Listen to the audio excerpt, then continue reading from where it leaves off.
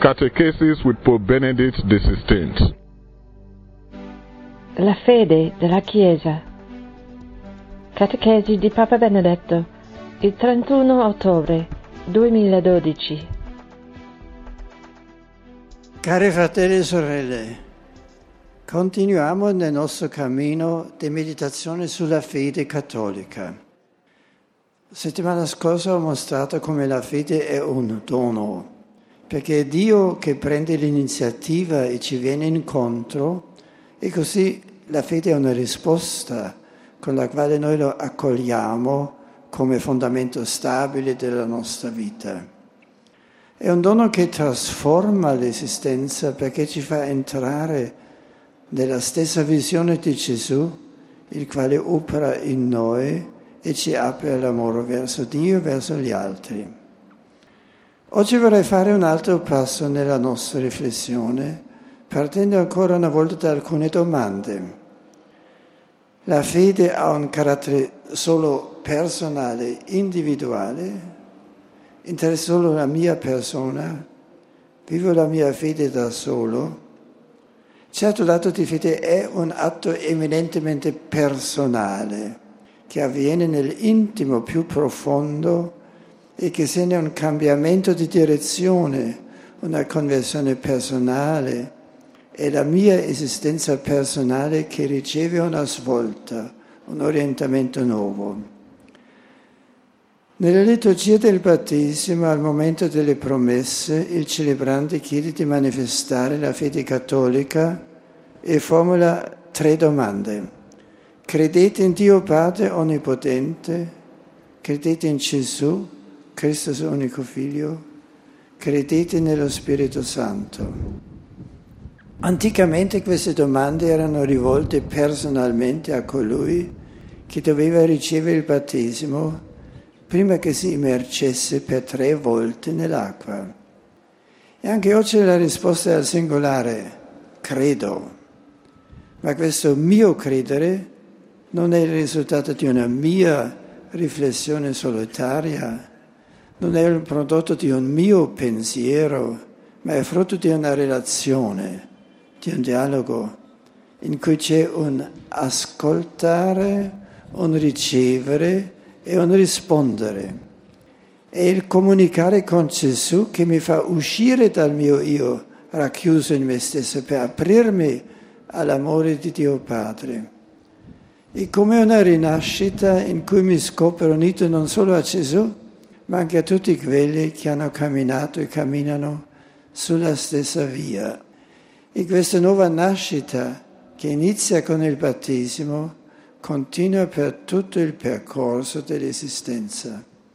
Non posso costruire la mia fede personale in un dialogo privato con Gesù, perché la fede mi viene donata da Dio attraverso una comunità credente che è la Chiesa, e la fede mi inserisce così nella moltitudine dei credenti in una comunione che non è solo sociologica, ma radicata nell'eterno amore di Dio, che in se stesso è comunione del Padre, del Figlio e dello Spirito Santo, e amore trinitario.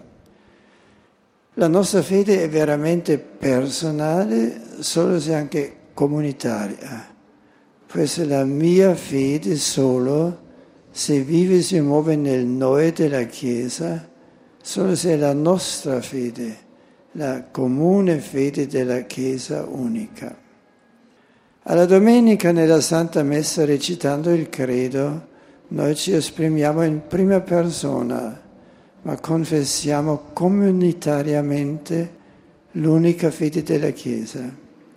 Quel credo, pronunciato singolarmente, si unisce a quello di un immenso coro nel tempo e nello spazio, in cui ciascuno contribuisce, per così dire, ad una concorde polifonia nella fede.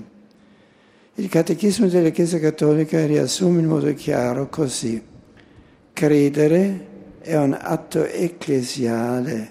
La fede della Chiesa precede, genera, sostiene e nutre la nostra fede. La Chiesa è la madre di tutti i credenti, Nessuno può dire di avere Dio per padre se non ha la Chiesa come madre. Quindi la fede nasce nella Chiesa, conduce ad essa e vive in essa. Questo è importante ricordarlo. All'inizio dell'avventura cristiana, quando lo Spirito Santo scende con potenza sui discepoli nel giorno di Pentecoste, come narrano gli Atti degli Apostoli, la Chiesa nascente riceve la forza per attuare la missione affidatagli dal Signore risorto, diffondere in ogni angolo della terra il Vangelo, la buona notizia del Regno di Dio, e guidare così ogni uomo all'incontro con Lui, alla fede che salva. Gli Apostoli superano ogni paura nel proclamare ciò che avevano udito, visto, sperimentato di persona con Gesù. Per la potenza dello Spirito Santo iniziano a parlare lingue nuove, annunciando apertamente il mistero di cui erano stati testimoni. Negli Atti degli Apostoli ci viene riferito poi il grande discorso che Pietro pronuncia proprio nel giorno di Pentecoste. Egli parte da un passo del profeta Gioele, riferendolo a Gesù e proclamando il nucleo centrale della fede cristiana. Colui che aveva beneficiato tutti, che era stato accreditato presso Dio con prodigi e segni grandi, è stato inchiodato sulla croce ed ucciso, ma Dio lo ha risuscitato dai morti, costituendolo Signore Cristo. Con Lui siamo entrati nella salvezza definitiva, annunciata dai profeti, e chi invocherà il suo nome sarà salvato. Ascoltando queste parole di Pietro, molti si sentono personalmente interpellati, si pentono dei propri peccati e si fanno battezzare, ricevendo il dono dello Spirito Santo. Così inizia il cammino della Chiesa, comunità che porta questo annuncio nel tempo e nello spazio, comunità che è il popolo di Dio, fondato sulla nuova alleanza, grazie al sangue di Cristo, e i cui membri non appartengono ad un particolare gruppo sociale o etnico, ma sono uomini e donne provenienti da ogni nazione e cultura. È un popolo cattolico, cioè che parla lingue nuove, universalmente aperto ad accogliere tutti, oltre ogni confine, abbattendo tutte le barriere. Dice San Paolo: qui non vi è greco o giudeo, circoncisione o incirconcisione, barbaro, scita, schiavo, libero, ma Cristo è tutto e in tutti. La Chiesa dunque fin dall'inizio è il luogo della fede, il luogo della trasmissione della fede, il luogo in cui per il battesimo si è immersi nel mistero pasquale della morte e risurrezione di Cristo, che ci libera dalla prigionia del peccato, ci dona la libertà di figli e ci introduce nella comunione col Dio Trinitario. Al tempo stesso siamo immersi nella comunione con gli altri fratelli e sorelle di fede, con l'intero corpo di Cristo, tirati fuori dal nostro isolamento. Il Concilio Ecumenico Vaticano II ricorda: Dio vuole salvare e santificare gli uomini non individualmente, senza alcun legame fra loro, ma vuole costituire di loro un popolo che lo riconoscesse nella verità e fedelmente lo servisse. Richiamando ancora la liturgia del battesimo, notiamo che a conclusione delle promesse in cui esprimiamo la rinuncia al male e ripetiamo credo alle verità della fede, il celebrante dichiara: questa è la nostra fede, questa è la fede della Chiesa e noi ci gloriamo di professarla in Cristo Gesù nostro Signore. La fede è virtù teologale, cioè donata da Dio, ma trasmessa dalla Chiesa lungo la storia. Lo stesso San Paolo, scrivendo ai Corinzi, afferma e ha comunicato loro il Vangelo che a sua volta anche lui aveva ricevuto. Vi è quindi un'ininterrotta catena di vita della Chiesa, di annuncio della parola di Dio, di celebrazione dei sacramenti, che giunge fino a noi e che chiamiamo tradizione. Essa ci dà la garanzia che ciò in cui crediamo è il messaggio originario di Cristo, predicato dagli Apostoli. Il nucleo dell'annuncio primordiale è l'evento della morte e risurrezione del Signore, da cui scaturisce tutto il patrimonio della fede. Dice il Consiglio, la predicazione apostolica, che è espressa in modo speciale nei libri ispirati, doveva essere consegnata con successione continua fino alla fine dei tempi.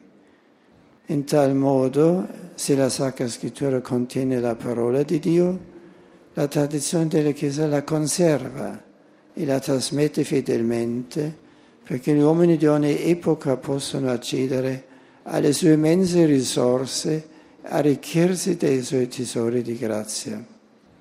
Così la Chiesa, cito ancora una volta il Vaticano, nella sua dottrina, nella sua vita e nel suo culto trasmette a tutte le generazioni tutto ciò che essa è e tutto ciò che essa crede. Vorrei infine sottolineare che nella comunità ecclesiale che la fede personale cresce e matura. È interessante osservare come nel Nuovo Testamento la parola santi designa i cristiani nel loro insieme e certamente non tutti avevano le qualità per essere dichiarati santi dalla Chiesa. Che cosa si voleva indicare allora con questo termine? Il fatto che coloro che avevano e vivevano la fede in Cristo risorto erano chiamati a diventare un punto di riferimento per tutti gli altri, mettendoli così in contatto con la persona e con il messaggio di Gesù, che rivela il volto del Dio vivente. E questo vale anche per noi. Un cristiano che si lascia guidare e man mano plasmare dalla fede della Chiesa, nonostante le sue debolezze, i suoi limiti, le sue difficoltà, diventa come una finestra aperta alla luce del Dio vivente, che riceve questa luce e la trasmette al mondo. Il Beato Giovanni Paolo II nell'enciclica Totus2us affermava che la missione rinnova la Chiesa, rinvigorisce la fede e l'identità cristiana, dà nuovo entusiasmo e nuove motivazioni. La fede si rafforza donandola. La tendenza oggi diffusa a relegare la fede nella sfera del privato contraddice quindi la sua stessa natura. Abbiamo bisogno della Chiesa per avere conferma della nostra fede e per fare insieme esperienza dei doni di Dio, la sua parola, i sacramenti, il sostegno della grazia e la testimonianza dell'amore. Così il nostro io nel noi della Chiesa potrà percepirsi ad un tempo destinatario e protagonista di un evento che lo supera, l'esperienza della comunione con Dio che fonda la comunione tra gli uomini. In un mondo in cui l'individualismo sembra regolare i rapporti fra le persone, rendendole sempre più fragili, la fede ci chiama ad essere popolo di Dio, ad essere Chiesa, portatori dell'amore e della comunione di Dio per tutto il genere umano. Grazie per l'attenzione.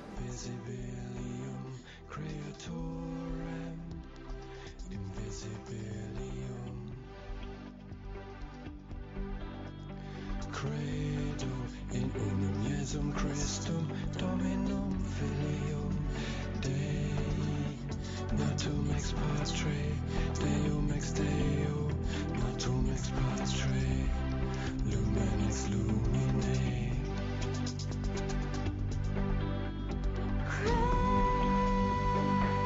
Credimus in Deo.